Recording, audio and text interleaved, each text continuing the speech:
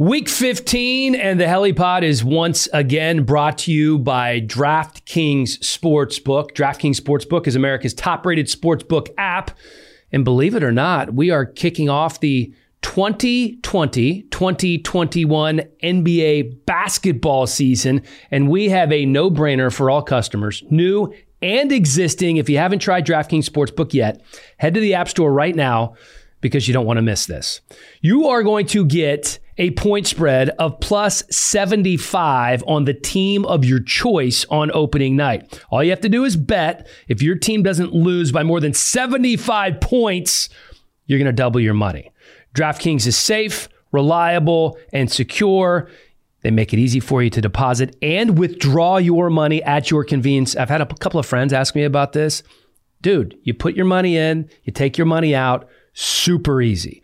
Download the top-rated DraftKings Sportsbook app now. Use the promo code HELIPOD when you sign up to get your plus 75 point spread on opening night for a shot to double your money.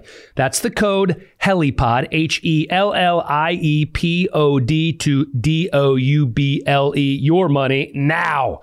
For a limited time, only at DraftKings Sportsbook, must be 21 or older. Tennessee only. See DraftKings.com/sportsbook for details. If you or someone you know has a gambling problem and wants help, call or text the Tennessee Red Line, 800-889-9789.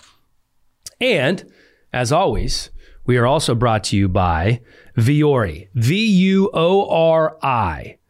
If you haven't tried this stuff, if you haven't listened to this pod before, you need to do it now, especially with Christmas approaching. Look at this. Look at this vest I'm wearing right now. Look at this hoodie I'm wearing right now. Look at MJD. Look at here. I think I have the same hoodie. You got see that liner? I love that. Sorry. Don't mean to touch your head like that. You didn't touch my head. You touched the hoodie. Touch the hoodie. It's awesome. It's the finest athleisure apparel out there on the market. It's great for your gal. When am I gonna get the vest? Do we have to have everything the same? I mean, if you, or at least let me get it, and you don't have it. All right, that's fine. Vuori, we're going to have to work on a vest for MJD. I mean, it's constant, man. He is a gear hound. You're going to love this stuff. VUORI clothing.com/helipod for 20% off today. I have to tell you, a couple of my friends up north say they love Vuori and that they're going to use the code, and it's awesome. I've been getting a lot of messages on Instagram about it. Love it. Yeah, it's great. As have I. Who sent me a message? It was somebody we used to work with at Tiffany Blackman. Oh, yes. Yes. She sent me a message on Instagram. She goes, I see this stuff everywhere. When are you going to give me some gear? And then she goes, oh, my bad. I thought it was DMing MJD. Yeah, she wasn't. She knows not to talk to me like that after she pushed me up that hill. But if I was wearing my Vuori, she wouldn't have been close. But she almost made me pull my hamstring. So I've been trying for that, actually. I think Tiff's getting some Vuori right now as we speak. And you should too. VUORI clothing.com/helipod. This is the Helipod with MJD, presented by Vuori. Let's go.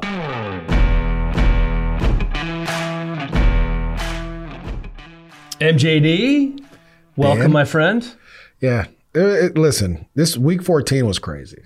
Dude, it was nuts. And by the way, it wasn't any crazier on Sunday than it was on Monday. Oh, by the way, because I always forget to do this. Let me welcome Matthew Bubar, our crack researcher. He doesn't need to be welcomed in after what happened on Saturday. So let's just leave it at that. Okay, cool. That's all right. So USC, UCLA love. SC had no business winning, but they did. No business winning, but they won, and it's crazy. But I was so happy.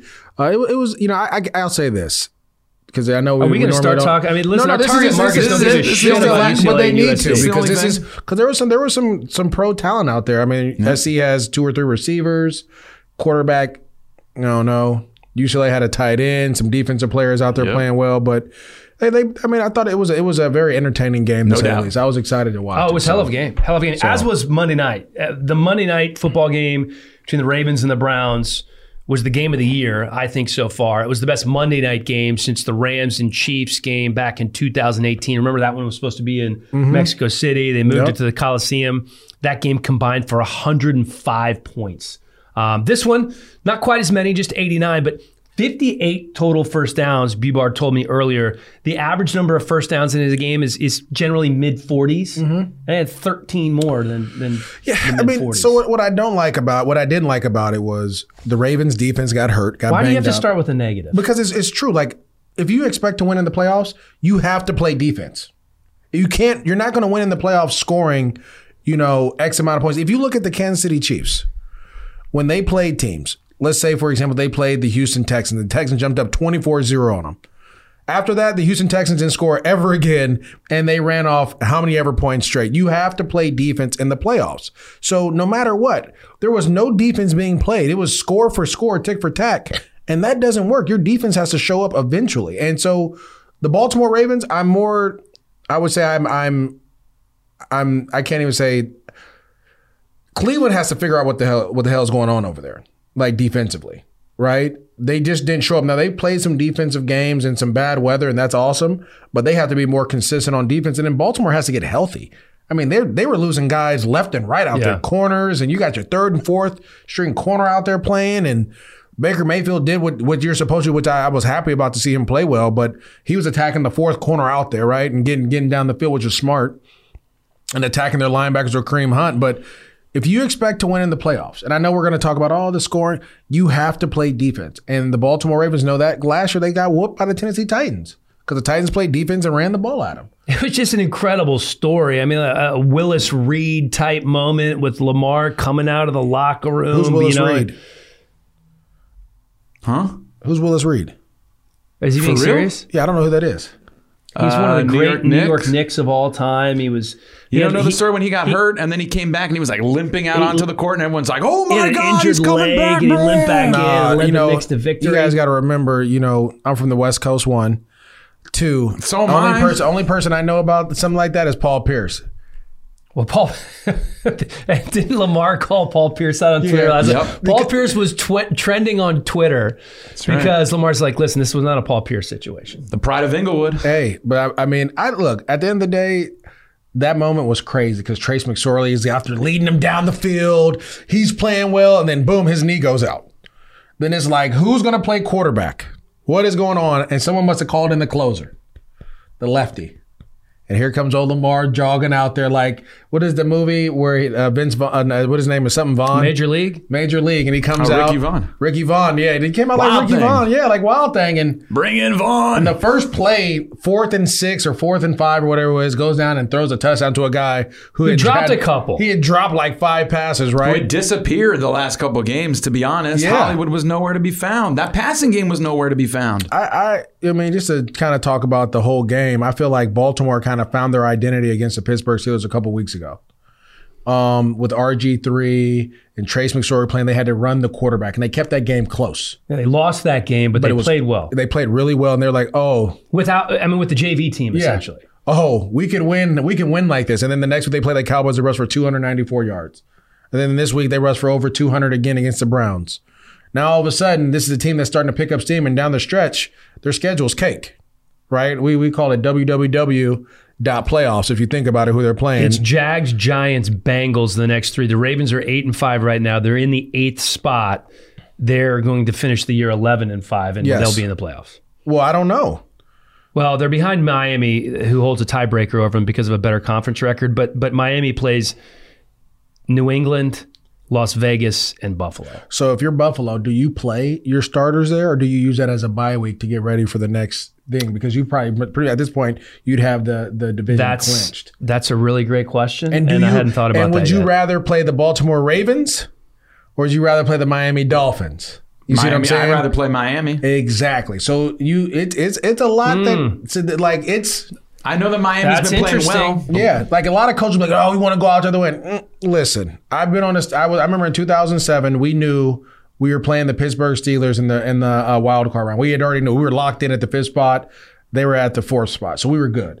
So instead of us playing that week, we practiced the Houston, but we also practiced some of our Pittsburgh Steelers stuff just to have another. And none of the starters played, and I think we lost to Houston. But we had an extra week to prepare for Pittsburgh. We went up there and won. And so if you're the Buffalo Bills, you get an opportunity to say, do we want to play the Baltimore Ravens and Lamar Jackson? You get to pick your poison. You get to pick your poison in that situation. So, I'm not saying that they will, they won't, but I do believe the Baltimore Ravens, if they get in the tourney because all of a sudden they found who they are, they're scary. I think the Browns are scary too. I was impressed by the Browns last night. Yep. You're kind of shitting on them. I'm not. Listen, I keep waiting for Baker to fall back down to earth. Baker's playing well. Yeah, he might be picking on the fourth corner. That's smart football. I'm not saying he wasn't. Yeah. They're running the ball well. I felt like I learned as much about the Browns last night as I did the Ravens. I think both teams will be scary getting in. The thing is this, and this is why I think the Ravens may get in, because the Browns are going to be 11-5. They're gonna win. They're gonna win the next two games. I think they play the Giants and then they play the. I'm pulling it up right now. Yeah, I think they're playing the Giants and someone else, but then they have to play Pittsburgh. They go at the Giants on Sunday night. Yep. Then they go at the Jets. Yep. And then they're home against the Steelers week 17. So, by the way, Giants it's not a gimme. It's not a gimme, but with Daniel Jones back there, it definitely is. God, we'll talk about that later. But I'm just saying. Reoccurring theme. I'm just saying. Good one, it's great when he plays. All of a sudden, they just, maybe Colt McCoy is a guy. I don't know. But that's where it gets tricky when you look at all the playoff stuff. Like, if Pittsburgh beats them, then all of a sudden Baltimore is going to get in, because Baltimore has a tiebreaker over them, head to head, right? They swept them, so it's a lot, man. But that game, you could tell that Baltimore was in playoff contention, that they were playing like it was the playoffs offensively, and then you could tell that Cleveland is a much better team than they were week one. Yes, 100%. A much better team. I mean, Sorry, no, go ahead. I was just going. Baltimore was playing for their life last night because they win. They're one game back. If they lost, they'd be 3 games back with 3 to play. It'd be toast. So I mean, they were literally playing for their lives. So I mean, like I said, give them credit. They showed up when they needed to show up. But with Cleveland too, they weren't playing with Denzel Ward. That's their best corner. Right. But Myles Garrett kept going in and out of the game. But let's be honest. Full strength to full strength. The Browns are. No, you're not going to tell me the Browns are better than the Ravens. I'm going to tell you why. No matter what Denzel Ward was doing, they threw the ball for 80 yards. It wasn't like it was Patrick Mahomes back there. Lamar Jackson was running the rock. He rushed for over 100 yards in that game. That's what they are. Yeah, Gus Edwards plays well. J.K. Dobbins played well. Mark Andrews showed up big when you needed to, but you're not going to put Denzel Ward on Mark Andrews.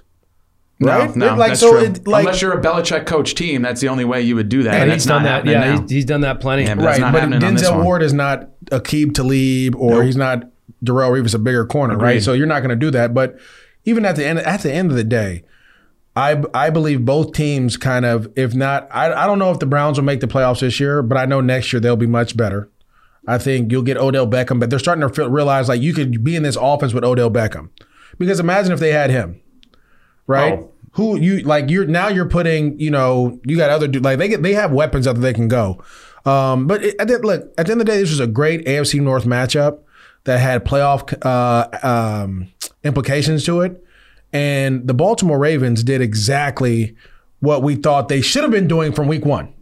Yeah, the Browns right now are in the 5 spot. And at this juncture, like I said, I was impressed by them. I would be surprised if they didn't make the playoffs. Let's move on to the second best team in football. Because who's the best? Well, Kansas City. We know right. Kansas City's the best. There's no question Patrick, about that. Patrick, my homeboy out there, played his worst game and still won. I know. That's what's so crazy, man. 3 picks. About it. And against a very good football team, by the way, in Miami. All right, so this is my list. Packers are the top seed in the NFC. The Saints, let's see what happens against Kansas City this week. You have the Steelers, who have lost a couple in a row now. The Bills, who are just maybe one of the top 2 most complete teams in football. And I have the Rams on the bottom of this list with question mark, because I knew you would bring them up. No question. So who out of that list, did I leave somebody off? Who's the second best team in football, regardless of conference? So this is what I'll say. And you left the Seahawks out. I think they have an opportunity. Because I think they actually match up well with some of these other teams. When you talk about, you have to be able to match up with a team a certain way. Okay. All right, so let's say it's Kansas City. Let's say that's the number 1 team, and you need to match up with that team to win the Super Bowl, regardless of conference. The reason I would say the Rams, and then people go, "Oh, you're biased because you." But I'm biased. I see them every week, but I know what they have as a team. You have a shutdown corner. You have a arguably the best defensive player, right, in football, in Aaron Donald, and you have a great defense. You match up well with everyone for the most part. And actually, they're going to get healthier down the stretch. Like, you're going to get Taylor Rapp back. You'll get some other guys back. So they'll be healthier. Offensively, the only thing that would scare me offensively, and again, against them, is if they run into the Pittsburgh Steelers. That they play a different brand of football. Well, they used to play a different brand of football. Are you talking about the Rams right now or Kansas I'm talking City? about the Rams. Okay. What like teams that match up with them. Okay. I think the thing with Kansas City plays right into their hand because they like to throw the ball. That fits right into what Leonard Floyd, Aaron Donald, them rushing the quarterback. That fits into what they want to do. The reason I said the Pittsburgh Steelers is because last year they ran the ball down. Any team that faces the Rams, if you go out there and you run at them like the Niners do. Yeah, Pittsburgh can't run the ball right now, though. Nope. Well, that's why I said. So I don't even have Pittsburgh in there because their defense is shredded too with injuries. Saints, I just think they match up well. I think Jalen Ramsey matches up well with them. He matches up with Mike Thomas. Aaron Donald again pressured. They've seen him. The Packers, I think that the Packers again, like you put Jalen Ramsey on Devontae Adams, all of a sudden, like he may not be nullified, but he's not going crazy, right? And then who else are you throwing the ball to in that situation? What else are you doing? Mercedes Lewis, our guest, who's going to be coming up on the Heli Pod in a moment. We'll talk about that because they have been throwing my dog the ball, but not as much as they need to. But it's true, right? So you go back to it, like that's why I feel like the Rams are the second best team because they match up well with everyone down the stretch. And here's my thing about the Rams, though. How do you beat Kansas City? You have to beat Kansas City. You have to have a good defense. You have to be able to run the ball. And you have to take shots and hit those shots. That's what the Raiders have done. The Rams, I think, can do that. So to your point, I have some concerns about Goff. No question. Stuttering because I have concerns about Goff hitting those big shot plays when he needs to. As you should. He has not played well this season. He's played well at times, moments in games, but not consistently as you should. But all of a sudden you have a running game now. That's the key. That's the craziest part about it. All of a sudden they can run the ball on whoever they want to. You run the ball on the New England Patriots, who have been one of the top, I don't want to say they're one of the top rush team, but they're one of the more physical teams out there. You just run right down their throat, right? Yep. And that's the key too. I mean, the Patriots showed us 2 years ago how to beat the Chiefs. You got to have a good defense. You slow the game down and you run the ball down their throats. They were able to do that. And I like that in theory that you slow the game down, you run the ball. But we saw with the Raiders, you got to score points. You got to score points too, man, and you got to hit those shots. Absolutely. So I tell people this: if you look at the Chiefs, they've played. They're going to play the Saints this week, right? And we're going to talk about that game later on. The Steelers don't have a chance. They can't score enough points, and their defense is shredded. Injuries, Bud Dupree, like hearing Mike Tomlin say that T.J. Watt doesn't need Bud Dupree, and then seeing what happened against the Buffalo Bills shows me that, Bud Dupree was much more to this defense than what you were leading on to be. And that he was they may want to think about either tagging him again or find a way to re-sign him because he's needed in that situation. That means Big Ben may need to give some of that money back or someone else needs to give some money back, but you need Bud Dupree on the other side of TJ Watt or something like that. Don't talk about people giving money back. I'm just saying, if you want to win, if you're, I'm just being honest. If you're going to, offensively, you're playing check down football, which is fine. But defensively is how you're winning games. If you can't get consistent pressure on the quarterback, Josh Allen was sitting in the pocket at some points for like 8 seconds. Doing his taxes back there. Hey, Bubar, can you look up how many times he was sacked and pressured in that game? That's a great point. I don't know if he was sacked. I don't think he was sacked. For Josh, sure. All right, I love everything you said there. And by the way, the Rams were my last team on that list. And sometimes you say things that really make a lot of sense, MJD. Before I finish, though, the only reason that I would say the Packers right now is because the way Aaron's playing. Well, he's playing like I've never seen anyone play like that before. And my homeboy is playing well, but Aaron Rodgers is like he's really on his thing. He's been phenomenal. And I mean, listen, and their defense has been playing better. They're having some emerging guys, some young guys like Rashawn Gary and Darnell Savage. Jair Alexander. I'm happy Rashawn Gary's getting on the field too. Like, how do you draft this guy first round and he don't play for 2 years? How many years it's been? Jair Alexander's become one of the best corners in football. This is the other thing. Remember the tree that a lot of these coaches are coming under. Where was Matt LaFleur? Whose tree was he on? Well, the tree is really Mike Shanahan's tree. But it's the Sean McVay tree after that. He came off the Sean's the big, Kyle and Sean are the two big branches under the Mike Shanahan tree. And LaFleur is coming out of that too. So they all run the same stuff. Right. So this like you're playing yourself again. right? Yeah. I mean, they run a lot of 11 personnel stuff. They really don't come two backs, one tight end. They're more 11, 12 personnel. Same thing the Rams are doing. And so the one thing that the Packers will have if they can keep the NFC is that Jared Goff and the Rams do not play well in the cold. And if you got to go to Lambeau to play the Green Bay Packers, that's where you may have, some issues. That's where home field advantage is so important. It's less about, and don't get me wrong, like the fans do a hell of a job of making the environment crazy, but weather impacts it. If you're playing in Los Angeles in a dome, it's even playing field. You're going to get the best. But if you have to play up there in the weather and the cold, the snow, all that, it's going to be a problem. I can't wait for the playoffs. Travis Kelce has been off the chain good this year. Yeah. He had 8 catches for 136 yards and a touchdown. He is going to shatter George Kittle's single season record for a tight end in terms of yardage, which is 1,377 yards. Right now, Kelce has 1,250 yards. He's leading the NFL in receiving yards. Let's say he has, and this is conservative, right? There's 3 games left. Let's say he has 1,500 yards and he leads the NFL in receiving.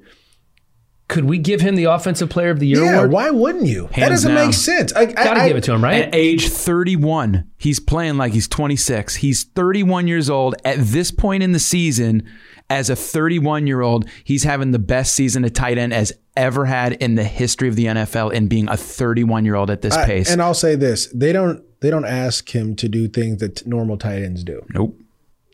They don't ask him to run routes that normal receivers run. That's why he'll be able to play for a long. That's why they gave him that contract, because of how they're utilizing him. They utilize him as a big slot receiver. They don't really have him in there like fighting other defensive linemen. Like, he'll block every now and then, but it's not. And he's a solid blocker. Yeah, but it's not like block. But it's like we're not. That's not what you do. That's not what we're paying you for, right?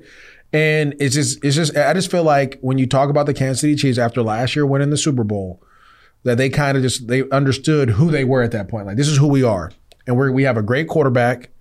We have a great tight end, and we have a great receiver who is blazing fast. And we got a bunch of other complimentary guys around him. We want to run the ball more. We're going to go get 2 other running backs. We're going to take one in free agency after he gets cut by the Jets, and we're going to draft one in the first round. And you know what? They still can't run the ball to save their lives unless they're playing the Buffalo Bills. But everyone else, if you try to stop the run, guess what? Travis Kelce finds a way to get open and makes plays, and it just fits. He can play that for another 4 or 5 years, like that for another 4 or 5 years, because he's going to be more athletic than linebackers he's going against. He's going to be bigger than safeties that try to cover him, and he's the biggest mismatch on the field at all times.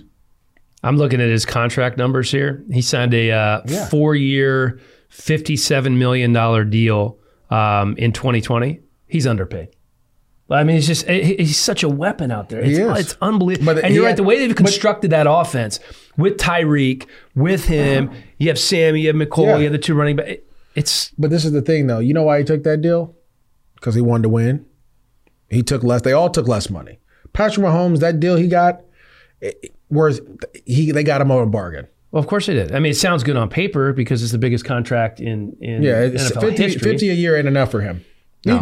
His worst game, can you pull up his stats? From last week? His worst game was last week that we can say we saw him play. His worst game, 3 interceptions, whatever it may have been, and the game was out of hand. Well, here's what happened. So he was 24 of 34 for 393 yards, 2 touchdowns, and the 3 interceptions, and he was sacked 3 times and against he took Miami. A 30-yard sack or something crazy like that. That was a bad sack. But here's what we've seen from Patrick Mahomes, and I think you could say the same thing about the Super Bowl. We've seen Patrick Mahomes play a bad quarter, 2 bad quarters, even 3 bad quarters. I don't know that we've seen Mahomes play a bad game from start to finish. Literally, he played his best game was in the second and third quarter of this game. The fourth quarter went off the rails. The first quarter went off the rails. But that's what I'm saying. They score so quick. And I tell people this all the time, like, oh, you're supposed to be a Jags fan. Like, I always root for the Jags. I always root for the Raiders. And I'm always going to root for the Rams. But my excitement and what I want to watch, the team I want to watch the most is going to be the Kansas City Chiefs because they do things that you can't see. And plus, my homeboys are OC. And then my homeboys are, Patrick, that's my homeboy. Can we get Bieniemy on the podcast at one point? I'll send a text out and see if we can get him on here. Right. But I love what they do and how they strike, and that they're not afraid to take shots and they're not afraid to be aggressive all the time. This is what's crazy about Kansas City. Their leading rusher in that Dolphins game was Clyde Edwards-Helaire. He had 16 carries for 32 yards. Yeah. 32 yards, their leading rusher. Well, no, it was him and Tyreek Hill. Tyreek had 1 carry for 32. But that's, you see what I'm saying? Right, Like, that's what's crazy. Like, it's crazy. Yeah.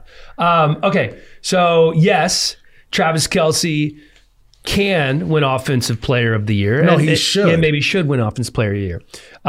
We have a few minutes before Mercedes joins us. I want to ask you about 2 quarterbacks that are really interesting to me, and I think everybody that's listening. Jalen Hurts gets his first start against the Saints and Taysom Hill. Those 2 guys are fascinating. Why did it work with Jalen? Well, 2 reasons. I think one, that he doesn't have, 3 reasons. One, he doesn't have the pressure of winning a Super Bowl like Carson Wentz put on himself. I believe that is the one thing that has driven Carson Wentz crazy and wrong when playing quarterback. He tries to make the big play all the time. And it's because Nick Foles won the Super Bowl. He goes up on the podium like, I'm going to win one next year. I can't wait to do it. He should have never said that, because you could tell that it was eating at him that he wasn't the quarterback, the Super Bowl MVP. So his play showed that. Guys are running wide open, right? And instead of him throwing the open seam route or the open this, he's throwing it down the field and the double, triple. Yeah, like, you shouldn't do that. So Jalen Hurts doesn't have that pressure on him. He doesn't feel that. So Dallas Goedert is running wide open right across the middle of the field. Guess what? It's a 4-yard route. I'm going to throw it to him and see if he can give me 10. Get you 10, right? He was taking what the defense was giving him. And that is how you play the quarterback position. Yes, shots will come around, but you can't force those. They have to come. You have to allow them to come to you. You can't try to make it happen. 2, that was 2. And then 3 was his athleticism. His athleticism, being able to run the ball for 100 yards as a quarterback, then having Miles Sanders open up your running game. Because now they're again, what we saw in the Baltimore-Cleveland game at the end, Cleveland was going after Lamar Jackson and not after Gus Edwards, and he was running touchdowns.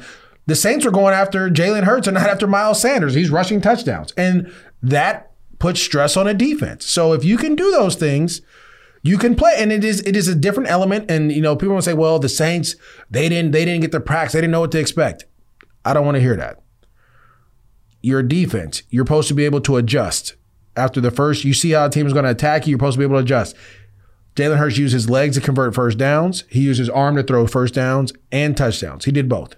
He had that pretty back shoulder throw to Alshon. We haven't seen Alshon in 2 years. Yeah. All of a sudden, Alshon shows He's up. alive. Right? Like, he brought a different, and I think one of their players, he brought a different type of energy and leadership. It was Miles Sanders who said that about his confidence and him not getting rattled, and the confidence was something that essentially they needed to see as a team, and it resonated throughout that entire roster, and we saw what happened. I think Jalen Hurts was a better thrower of the football than Taysom Hill. And that's my biggest question mark about Taysom Hill is he's like a Jekyll and Hyde quarterback. He's so inconsistent. I'm rooting for Taysom Hill. I've referenced this a couple of times talking to Sean Payton during Taysom's rookie year when nobody really knew who he was outside of being at BYU for 108 years. And he's in love with him. And we talked to Cam Jordan about it last week. Saying, said the same thing. He said, that's the biggest love affair I've ever seen is Sean Payton and Taysom Hill. He's infatuated with the guy. I'm not sold yet. Do we know any more about Taysom Hill as a potential starting quarterback in the NFL now than we knew 4 weeks ago? Not at all. I just know they've been running what we call the single wing T with him. There's a lot of what he gives you what Josh Allen gives you in the red zone. Right? The Buffalo Bills, when they can't run a touchdown in the red zone, they just go to the quarterback run. Right. Third and 2 on the 2, quarterback run, we're going to get there. That's what Taysom Hill gives you. But throwing the ball, and that's why I was like, we've never seen him really throw. Like, he'll make a throw or two a game, but consistently have to drop back and read defenses and understand coverages and all those things he struggled with. And I just understand, why wouldn't you put Jameis in that situation? But it's neither here nor there for me. You've been winning with them, so it's been justifying the fact that you should keep playing them. You lost. Now you're about to play them against one of the most explosive teams in the history of the National Football League. Can he keep up with them? That's the question. Yeah, that's going to tell me everything we need to know, not only about the Saints right now without Drew Brees, but about Taysom Hill and his future in the NFL. Listen, he's been in the league now for 4 years, okay? He's 30 years old. And that's young for a quarterback. He could play another 10 years at quarterback, for sure. But he's not, Jalen Hurts is 22, 23 years old, right? So that's. But Jalen Hurts probably also played more quarterback than he has to. Think about it. I mean, he barely played in college. He played a little bit in high school. He didn't play any. He got hurt every year. So he didn't really get the experience. He had about 4 years as a starting quarterback at BYU. He just got hurt every year. But that's what I'm saying. So he really didn't have that playing experience. This is really his first time playing quarterback in like 6 years, 10 years. Jalen got to be at the helm of two very good programs in college football and succeeded at both of them. Exactly. I think Jalen is just so battle tested from a mental standpoint. Definitely. No question. To go through what he went through at Alabama, getting benched for Tua, seeing Tua come in, win a national championship. He stayed another year, got a little run, and then goes to Oklahoma. And almost wins the Heisman. Yeah, and it couldn't have worked out any better for him, at Oklahoma, short of winning a national championship.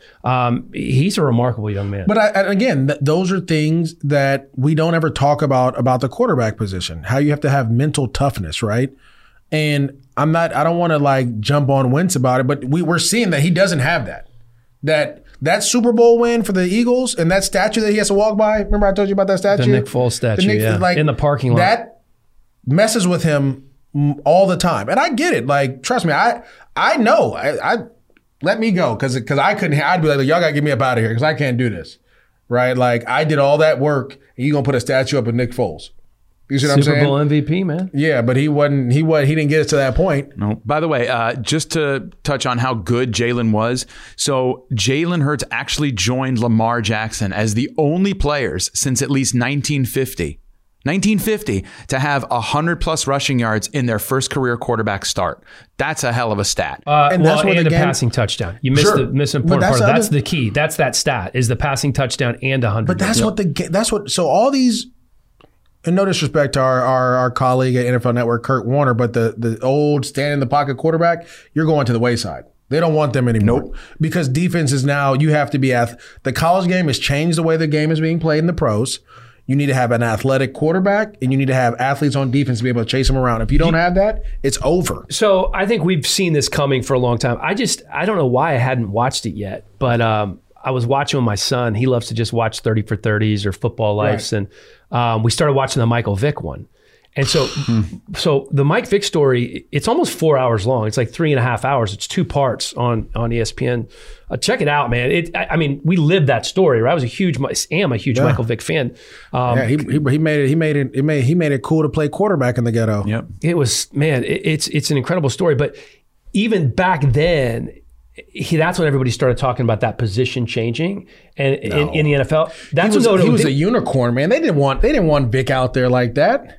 No, but after he made the impression that he did on the NFL his first 2 years, that's when people started saying, "Oh, okay, we could see more quarterbacks like this." It didn't happen right away. No, it didn't. And then I remember 2 or 3 years ago on NFL Network, we did a segment with Mike Robb. I can't remember if you were in it or not, but Michael Robinson said, "I envision a time when every team is going to have 2 quarterbacks, almost a platoon-like system, because they're all going to be like throwers and runners, and you're going to need 2 guys who can do the same thing." Now, I don't know if that's going to happen, but I do think we are to a point now where you're going to see every single quarterback who had their skill set, movement is in their skill set. They might not all be runners per se. Well, I'll say this, and this is where I really don't like the NFL, right? Steve Young won how many Super Bowls with the 49ers in the 90s? What, 3? 2 or 3? He didn't win 2 or 3. Yeah, he did. Joe Montana won a couple of the Niners have 6 or 5. Yeah, I think Young maybe won 2. Maybe won 2. He definitely didn't win 3. Let's look that up, Ubar, while you're talking. Okay, go ahead. But even that, he was a runner. Yeah, for sure. He was one of the first guys to take off and go, and he's winning Super Bowls with it. And he was winning them with his legs. The run, the Burger King commercial where they have the guy, it's Steve Young, but it's the the Burger King guy running. He's beating teams like that in the playoffs, right? And they're winning Super Bowls where you would think like in the league, like, you know what? I may want to try to get me a guy like this. No, league stay with drop back quarterbacks. You got to win, which I still believe you got to throw from the pocket. You have to be able to throw consistently. You have to be able to do both. You have to be consistently throw from the pocket to win, because teams are going to do what they do into Kyler Murray now. Right. Just rush up the field and not let you get out of the pocket. Well, and that's the question about Lamar long term, right? Like, is he going to get to the point where he can consistently win from the pocket? But this is what I tell people. Lamar is a different runner than Kyler Murray. Lamar is a different quarterback than any quarterback we've ever seen, because he's built like a runner. His body, he's the way he works out is like a runner, but he can throw the football. So he can take some hits, but he doesn't take a lot of hits. And he's so fast, right? Yep. That he's not afraid to run up the middle of he's so big and strong and fast. He's not afraid to run up the middle of the pocket and then take off, where Kyler is not as big. He's not as, so he's not going to run up in the middle where all those D tackles are. Right. He's going to try to escape on the outside. So I think it'll take Lamar, it may take him a little bit longer to be that better passer, where Kyler shouldn't be as long. But I still believe at the end of the day, like, you have to throw the ball consistently from the pocket. But if you have a guy that can take off and run, like i.e. a Deshaun Watson, right? Or a shout out to my OG Aaron Rodgers, it puts a stress on the defense. 100%. Because all of a sudden, you don't think Aaron Rodgers is going to take off and run, because he's going to just destroy from the pocket, and then he's athletic enough to get out and rush for a touchdown against Detroit. Well, I'll give you one. And he's not a runner, but he can move a little bit.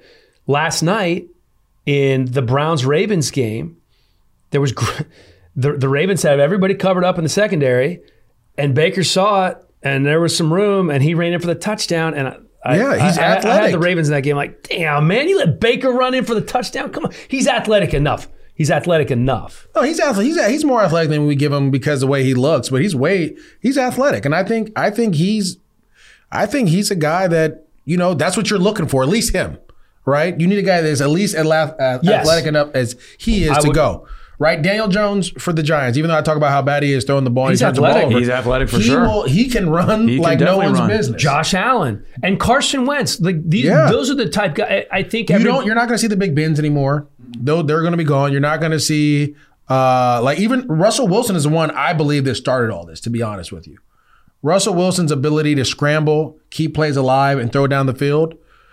Even though now he throws it well from the pocket, but they were winning Super Bowls because he could keep a play alive, and they had a great defense. Russell Wilson is the one who made it possible for somebody to look at Kyler Murray and say, we can draft him number 1 overall. Right. Yep. I mean, he's the godfather. Speaking of godfathers, Mercedes Lewis, 15 years in the NFL. My dog. Played with MJD at UCLA, having a great run with the Green Bay Packers right now at tight end, going to be joining us on the HeliPod coming up right after this break. Time for a quick timeout to tell you about a few of our sponsors. And we start with Greens Plus, a health food leader since 1989, known for creating the first ever blended green superfood powder and the first company to infuse that green superfood into a bar. The bars, powders, taste great. The most effective way to improve your immunity, detox your body, boost your energy, and get that nutritional insurance that your body deserves. All organic, gluten-free, available at Whole Foods, Amazon, or greensplus.com. I recommend going to greensplus.com because you get 20% off if you use the promo code HELI. You like smoothies? Throw some wild berry superfood powder in there. Greens Plus. At Vaco, the motto is we invest in your career, so you are here for the duration of ours. Vaco, a premier talent and solutions firm that provides boutique-level service with global reach in the areas of consulting, consultative project resources, executive search, permanent placement, and strategic staffing.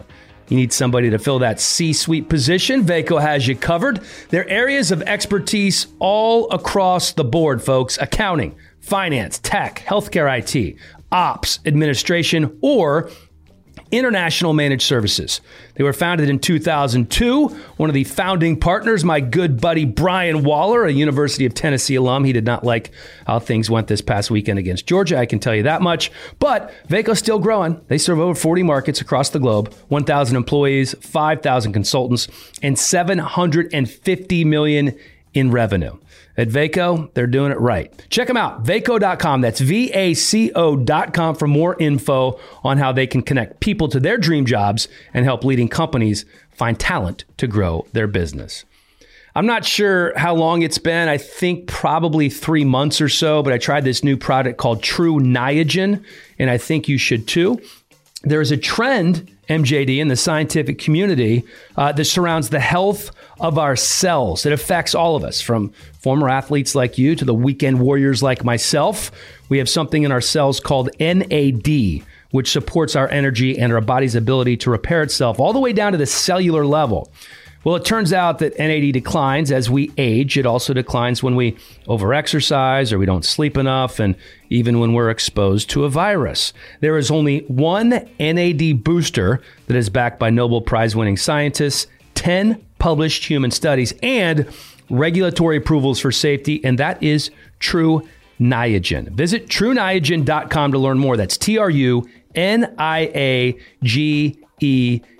haven't been sick in 3 months since I've taken this stuff. It's good.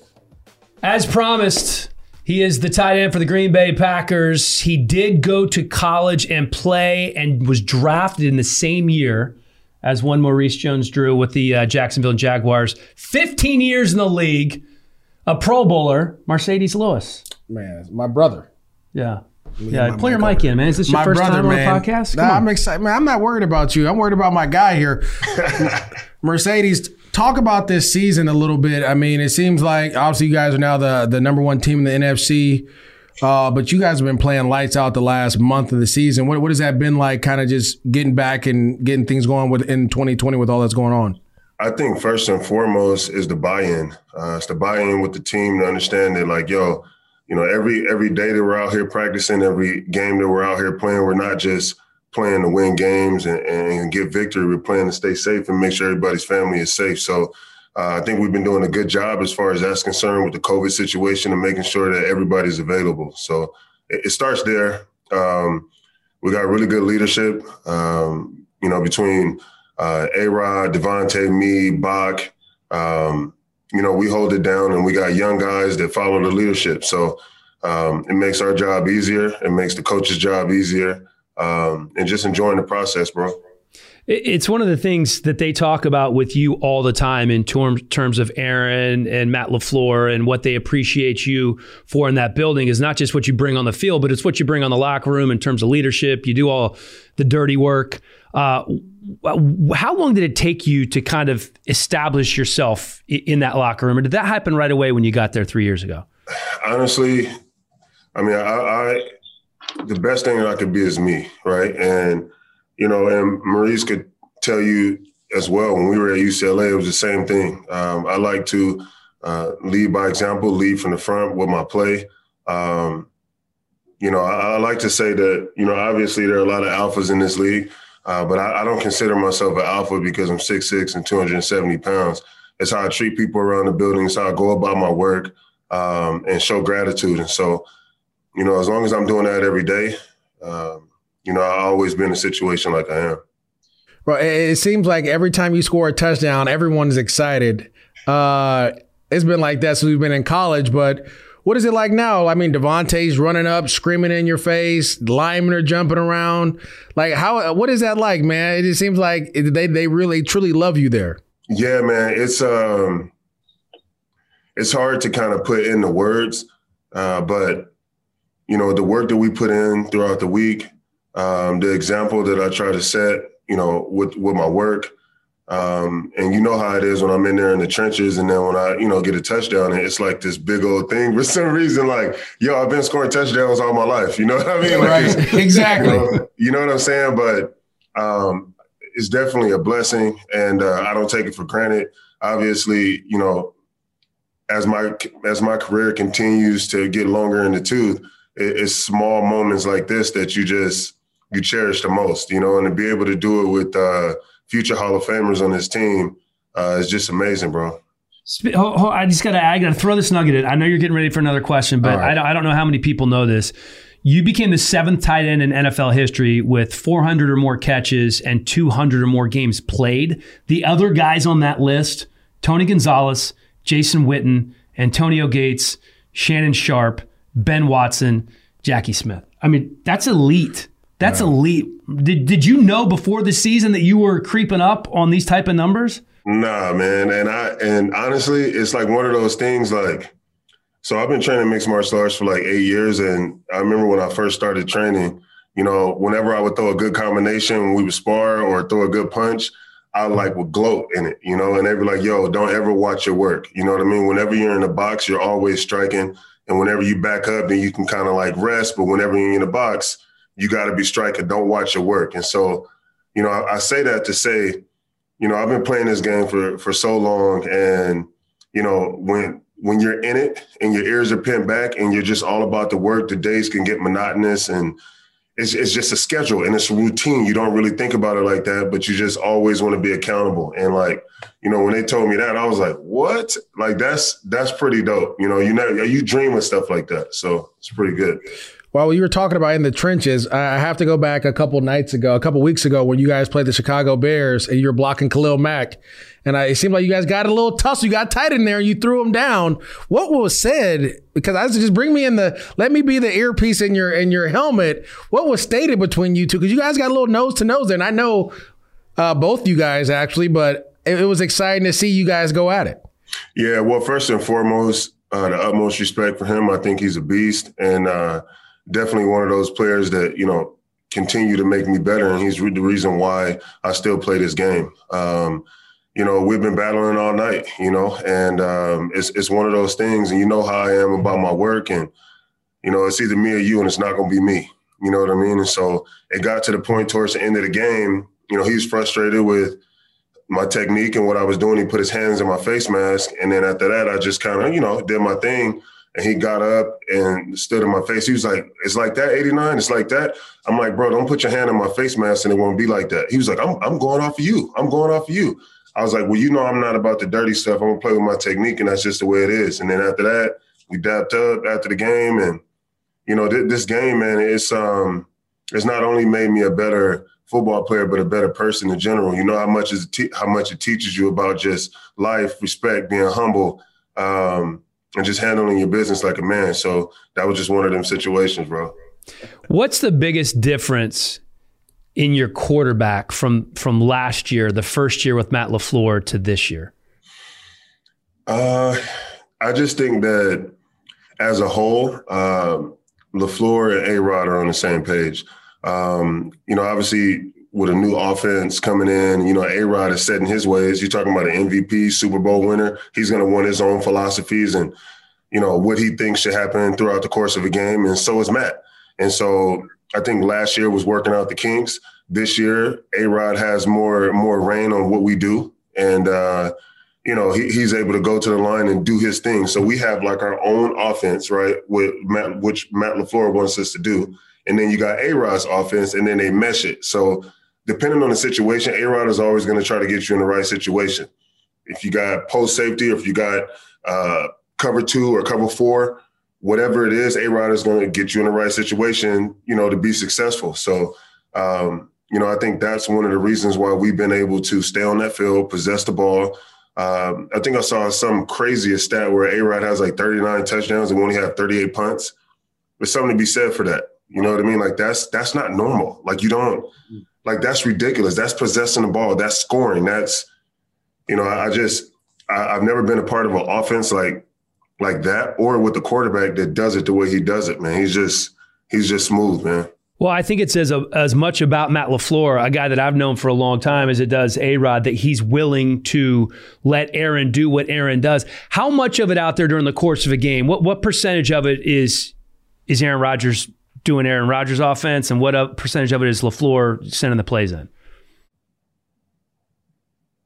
I think it's about 55% A-Rod. Okay. You know what I mean? Yeah. Obviously, we're going to go out there with a game plan that, you know, Matt LaFleur and Nate Hackett puts together. And then A-Rod kind of makes it his own towards the end of the week. And then on Sunday, we just flow, you know. And, you know, it'll be times where Matt would be like, A-Rod, what you think? What you want to do here? You know what I mean? Like third down situations, second and long situations, A-Rod is doing his thing, you know. And Willin and Dylan out there. And it's fun to see, and it's, you know, an honor to be a part of. With the tight end position going more to a receiver, right? Travis Kelce having he has 1,200 He's 1,250 yards right now. You see all these guys, right? But we don't see the dominant tight ends blocking like you have been doing? How have you taken that responsibility of keeping that position like that, and then kind of talking with the younger guys about, obviously, Robert Tonyan and the other guys that are out there blocking? How do you kind of show them the way as well? Well, obviously Kelce is a monster too. You know what I mean? He does his thing. They do a great job of scheming for him and what he does in zone coverages and all of that stuff. We all know that, right? And, for me, I had, my opportunity in Jacksonville where I was able to do some of those things where they schemed for me. But in the same token, on the flip side, I was blocking my butt off. You know what I mean? And so, as I continue to sustain this career that I'm having, being in Jacksonville where it was predominantly a run game, play action, and then we'll take our shots when we needed them, it's taught me how to block like that. And it's built the gristle on my bones to be able to sustain that way, right? And so, we got Tonyan in there where, he's more of a pass-catching kind of guy, but, a willing blocker. And now he's learning the technique. And you know how it is when you got the younger guys that want to learn, you're going to give them the game, right? If you see that they're not really with it, then you're probably not going to, invest that kind of time into that person. He's one of those guys that, he wants all the game, right? And so he keeps me young. I give him some of the old game, you know what I mean? And I think that's given us an opportunity to be one of the best tight end rooms in the league. Speaking of that tight end room, it was early in the season, and we had always said Robert Tonyan. And then all of a sudden there was a tweet or something that comes out from Packers VR or from PR that says it's Tonyan like Funyun. Now, I've seen this before, Mercedes, where Patrick Surtain became Patrick Surtain when he was a corner in Miami. Did you know that Tonyan was Tunyon and you're in the room with him every day? Yeah. I mean, that's my guy. We're super close. So we have conversation about it. And, he dealt with it for a little bit, but now he's coming into his own. So he's like, hey, man, y'all going to have to get my last name right. I'm not having this. So he definitely put everybody on notice, and now it's not a thing no more. All right. Listen, what happened this weekend with us, man? What happened, bro? The game was UCLA won. Stuff here? Watch your mouth. Yeah. The game was won, man. What's going on? I don't know. You up there all the time. What do we got to do? I don't know, bro. I don't know. I will say this. When we were there, they were cheating, so it don't matter. But when we were there, just the mental aptitude, just to be tough. And I think when you go up on a team like that, this ranked rivalry game, you got to hold that, man. And I just think they're young. They're very young. And, looking for some leadership. And that's what it's going to take the next step. Can I get some young stories from MJD running around Westwood? Relax, Mercedes Lewis, just relax, doing. Man. I need something good. I need some good stories here. This is a podcast, Mercedes. Remember, you host your own podcast, right? No, I don't have one. What? Why on your Twitter handle does it say that you do a podcast? So there was a show in Uninterrupted called The Thread. Yeah, and it was a TV show that we did. And it was about 4 or 5 episodes that we filmed in March. Okay. And put that out. And it's living in a space now and just trying to figure out what we're going to do with it next. But yeah. Okay. All right. It was more of like a production though. I got you. Yeah. I got you. So give me a little movie script here for MJD, like real life, like biopic. So one crazy story was this one. Everybody knew what they were dealing with when it came to Maurice, right? So there was a guy, I think his name was like Wendell Mathis, and he was wearing 21. And then when Maurice got to UCLA, obviously he was a freshman. I think Wendell was like a junior. I think he was a junior, yeah. Junior? Yeah. Bruh. And Maurice went up to him like, hey, bro, you're going to have to come out that number. And just like that. And obviously there was some pushback. They wrestled a little bit in the locker room. And mind you, Wendell was probably like 6'1", maybe like 200 pounds. Maurice came in there, dipped him, put him in his locker. And then after that was it. Everybody was on notice. Mojo ended up getting that 21 jersey, and we was off to the races from there, bro. Man. And did you play against Maurice in high school when you were at Long Beach Poly? Yeah. So my senior year, we played against De La Salle, and they beat us. Was it 29-13 or something like that? Yeah, it was like, this is the reason I went to UCLA, because we played against each other, but he was the coolest one out of all of them, right? The other, like, he didn't talk trash. He didn't really say nothing. Everyone else was chirping. And so when I went to UCLA, I was like, man, how do you like it here? He goes, I love it. I was like, all right, I'm coming. Because that was it? Yeah, that was our relationship. Like, it was just, and from that point on, we hung out a lot in college, and we got drafted together, and he's still playing. There's no, as far as like a relationship on and off the field that I've had, you know, with a player, obviously at that young, we're still young men growing into men. He was the closest to me. And the way we handled our business on and off the field, whenever we went into a game on Saturday in college, I knew that we had a chance because of him and I. I knew that we had a chance to win. The type of competitors that we are, like it was at one point, it was like, okay, we're running the ball. Maurice is going to get the ball. When that ball's in the air, it's probably going to me, right? And, you know, Coach Cable, you know, he was probably one of the best coaches for us at that time. Bieniemy was his coach. John Embry was my coach. He's coaching Kittle now. I mean, we ran a pro-style offense, got coached like pros. Only him and I got coached like pros. My tight end coach used to say, any drop ball you have, you're leaving $250,000 on the table. Any missed block, you're leaving $150,000 on the table. You're not comparing yourself to nobody in college right now. He was like, just act like you're a free agent about to go get paid in the league. And that's how I want you to act. And I'm telling you, if you were there watching me and Maurice practice every single day, explosive, whipping the defense. I'm talking about they wanted to fight us every play. Like, it was, we didn't take no crap, man. And that's the mentality that, you know, I flourished under and I grew up under. And so now it's like, it is what it is. You know what I mean? Like, I'll tell you a story. We were in Jacksonville. I think it was the year right before the year you had your big year. And we would get in the red zone and we would throw it to these small receivers. And it used to piss me off so much. And so I no one knows this, but I went up to the OC's office. I was like, look, if you throw another pass to anyone but Mercedes in the red zone, we're going to fight.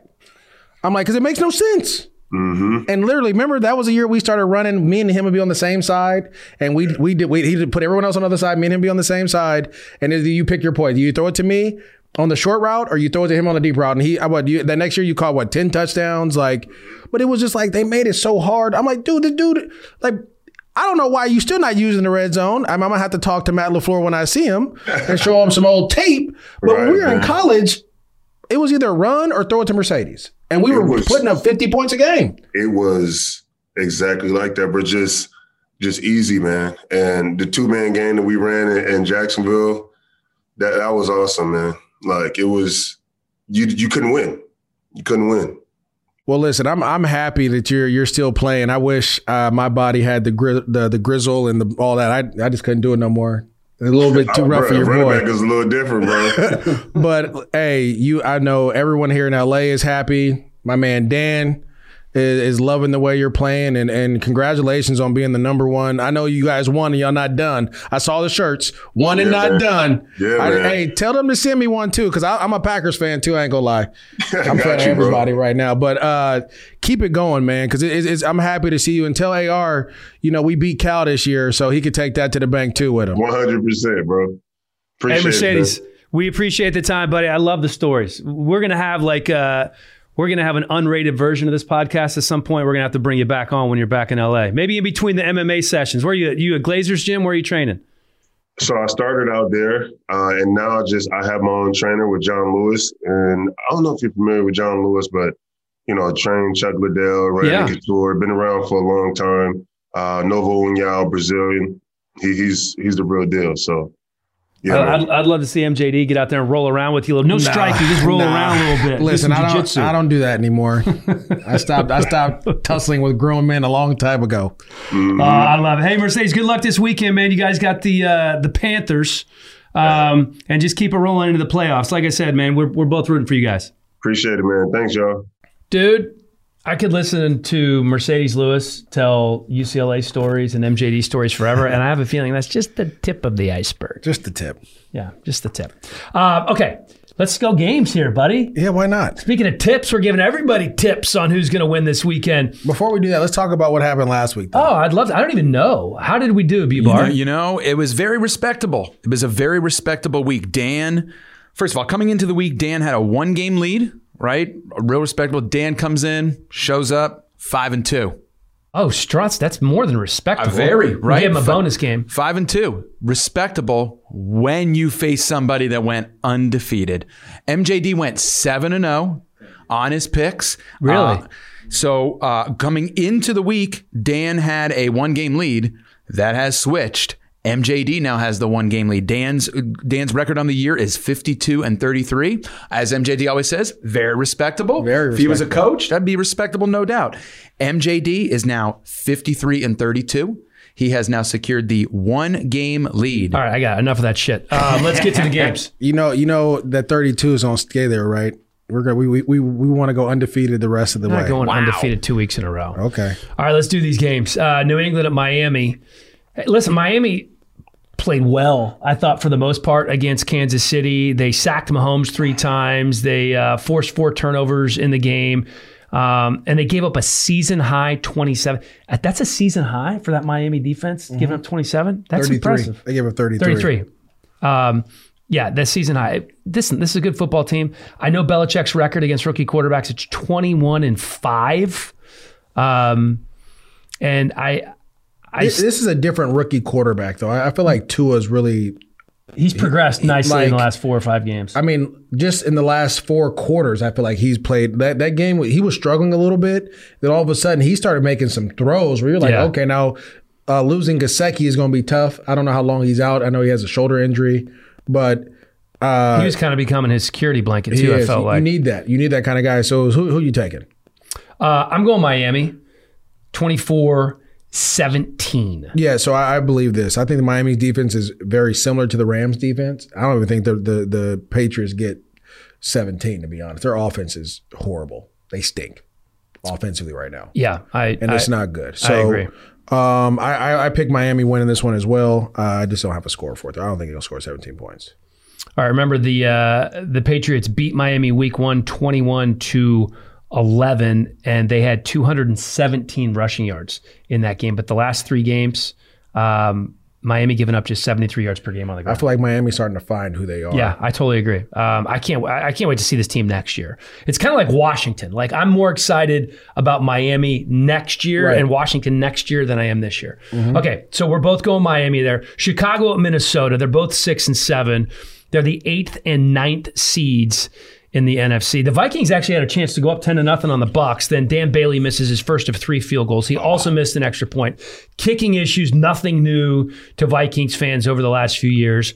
On the flip side, Chicago snaps a 6-game losing streak by beating up on a depleted Texans squad. Speaking of a depleted squad, the Bears a little banged up in the secondary. So I am concerned about that. But then you look at the Vikings, they beat 1 team with a winning record this year. Mm-hmm. I think it's going to be big in the trenches. I think there's going to be pressure on Cousins, and that could be the difference. I'm picking the upset here. I told you I was going to go with Minnesota. I can't do it. I'm going with the Bears. Yeah, I mean, I feel like we're going to have the same picks this all the way through? Yeah. Does that frustrate you? It does, because at this point, I don't even want to be the contrarian. I just want to just pick who I want to pick. Yeah, go ahead. I think finally, like, even though the Chicago Bears didn't run the ball the way they should have after that big run from David Montgomery, I still feel like Mitchell Trubisky gives them the best chance to win right now. He's playing well. He's not turning the ball over. His running ability helps out a ton. And Minnesota's banged up, and their defense gives up a lot. So I have Chicago winning this one as well. I think Khalil Mack is starting to hit his stride again. Mm-hmm. He's kind of getting that mode. He had a safety, sack safety, had a forced fumble. Like, he's starting to play ball. Ever since he started getting into it with Mercedes a little bit. He got a little, the juices are flowing. Yeah, I think he's good to go. So I'm going to go with the Bears as well. Yeah, the offensive line for Minnesota gave up 6 sacks against Tampa. I think that's going to be a big part of it. 20-14, I'm picking Chicago. Seattle at Washington. My Washington football team, sexy pick here. Alex Smith dealing with a calf injury. If he can't go, Dwayne Haskins starts. That's going to be trouble. But I think it looks like Alex Smith is trending in the right direction as of this point. As good as the defense has been for Washington, we've seen what Russell can do to buy time. He's not Big Ben. Okay, this is a very obviously different situation. And here's what else I'm looking at here. The Seattle defense, which has been the Achilles heel for the first half of the season, now allowing 14.5 points per game over the last 4. Yeah, they're starting to find their mojo. Nobody. They played the Giants and the Jets. Stop it. Don't take a dump on my Nuggets. Stop it. I mean, you can make numbers make anything sound good. What do you mean? They're playing better. Are they not playing better? Tell me who they played. Are they not in playing the last better? 4? I don't know. I can't tell you. They haven't played anybody. All right, let's look this up. They gave up a ton to the Rams. Let's look this up. The schedule hasn't been great. Okay, so don't give me that. It's the National Football League, Maurice. Not this year. Anytime you give up 14.5 points per game, it's kind of like the Pack is to the Power 5 right now. They played the Jets. Okay, take that one off. They're terrible. They played the Giants, who are a better football team. They played the Eagles and they played the Cardinals over their last 4. Okay, the Cardinals finally played well against the Giants. They haven't played well in the last couple weeks. Before that Giants win, the only win they had was the Hail Murray against the Buffalo Bills. Otherwise, they'd have been over before that one. Right. Okay, the Eagles, that was with Carson Wentz, and they struggled to beat a Eagles team that was turning the ball over at a high rate. Carson Wentz wasn't playing well. We already talked about your Giants. That was Colt McCoy at quarterback. Right. And then they played the Jets. Like, they haven't really played anyone. And to be honest, if Alex Smith, you know what? That's the one I'm going to switch. If Alex Smith plays in this game, make sure you write this down because it's a tour. It's a twofer. If he plays, I'll take the Washington football team. Can't do that. If he doesn't, I'll take the Seattle Seahawks. What do you mean? No. That's a big difference. I'm not gonna put my picks on Dwayne Haskins. If Haskins plays, then yes. But I believe in your defense, and I believe Alex Smith doesn't turn the ball over and he gets the ball out quick. And a defense that has to blitz your safety, and this is the other thing. And no disrespect, I think Jamal Adams. Jamal Adams is a tremendous player, but I think he was a little into himself talking about that record this week. Well, they broke the record, and this is kind of how I equate it. A DB breaking a DB sack record is like which should be a defensive lineman kind of thing. It's like me being happy that I had the most passing yards as a running back of all the RBs.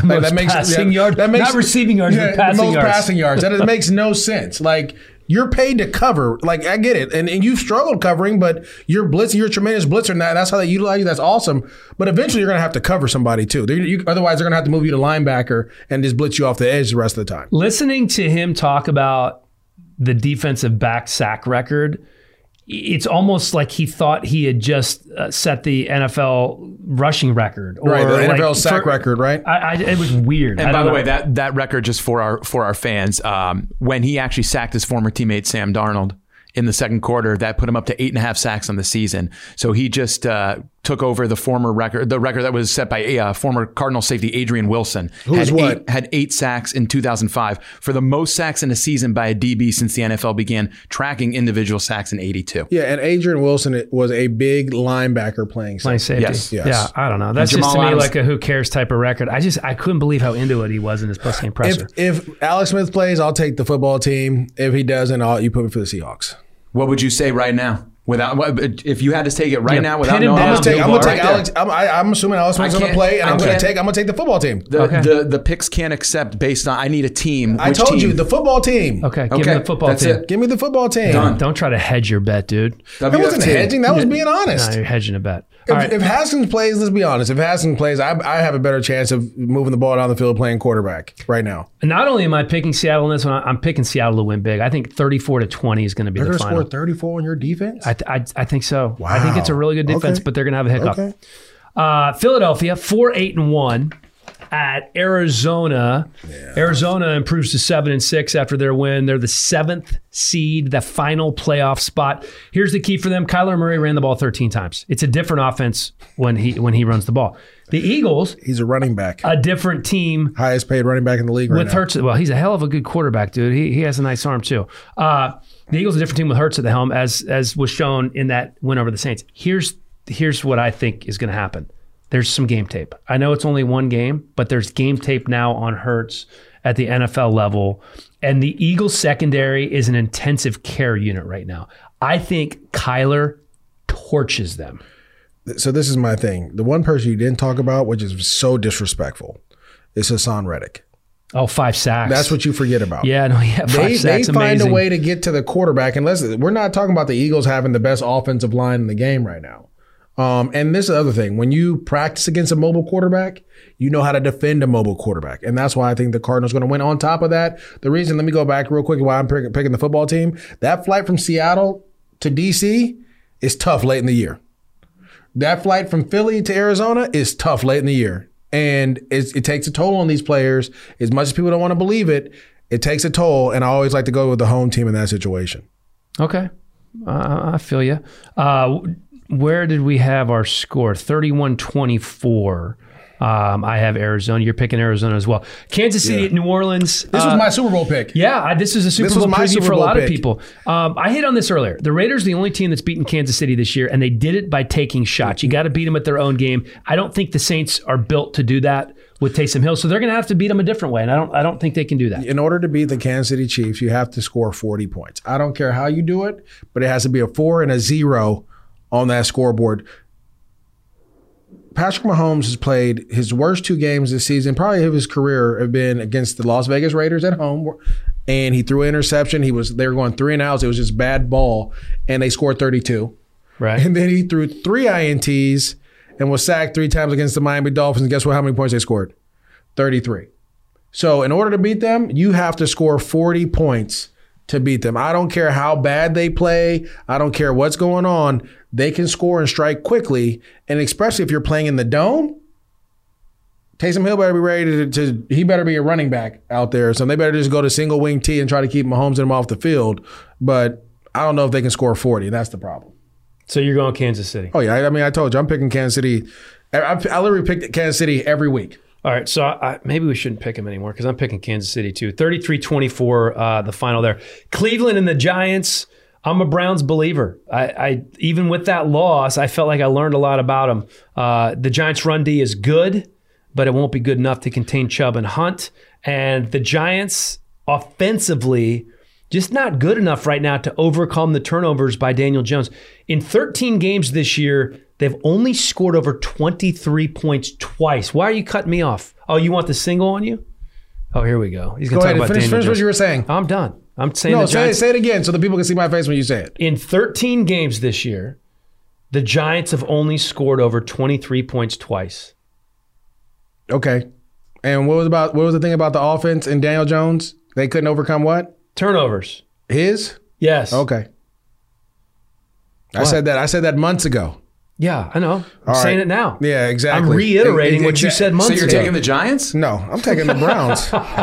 But I'm just telling you, I said this months ago that he wasn't that good. But Dan was like, how can you say that? He turns the ball over. He has too many turnovers. I'm not saying he's turnover machine. We've established that. I think he can get better. Now, can you? Yeah. Sometimes it's in you. Sometimes in your DNA. It's like, there's some things in people's DNA that they just can't do. Like you can be raised by different people. You can be all these different things. But there's something in you that forces you to do certain things.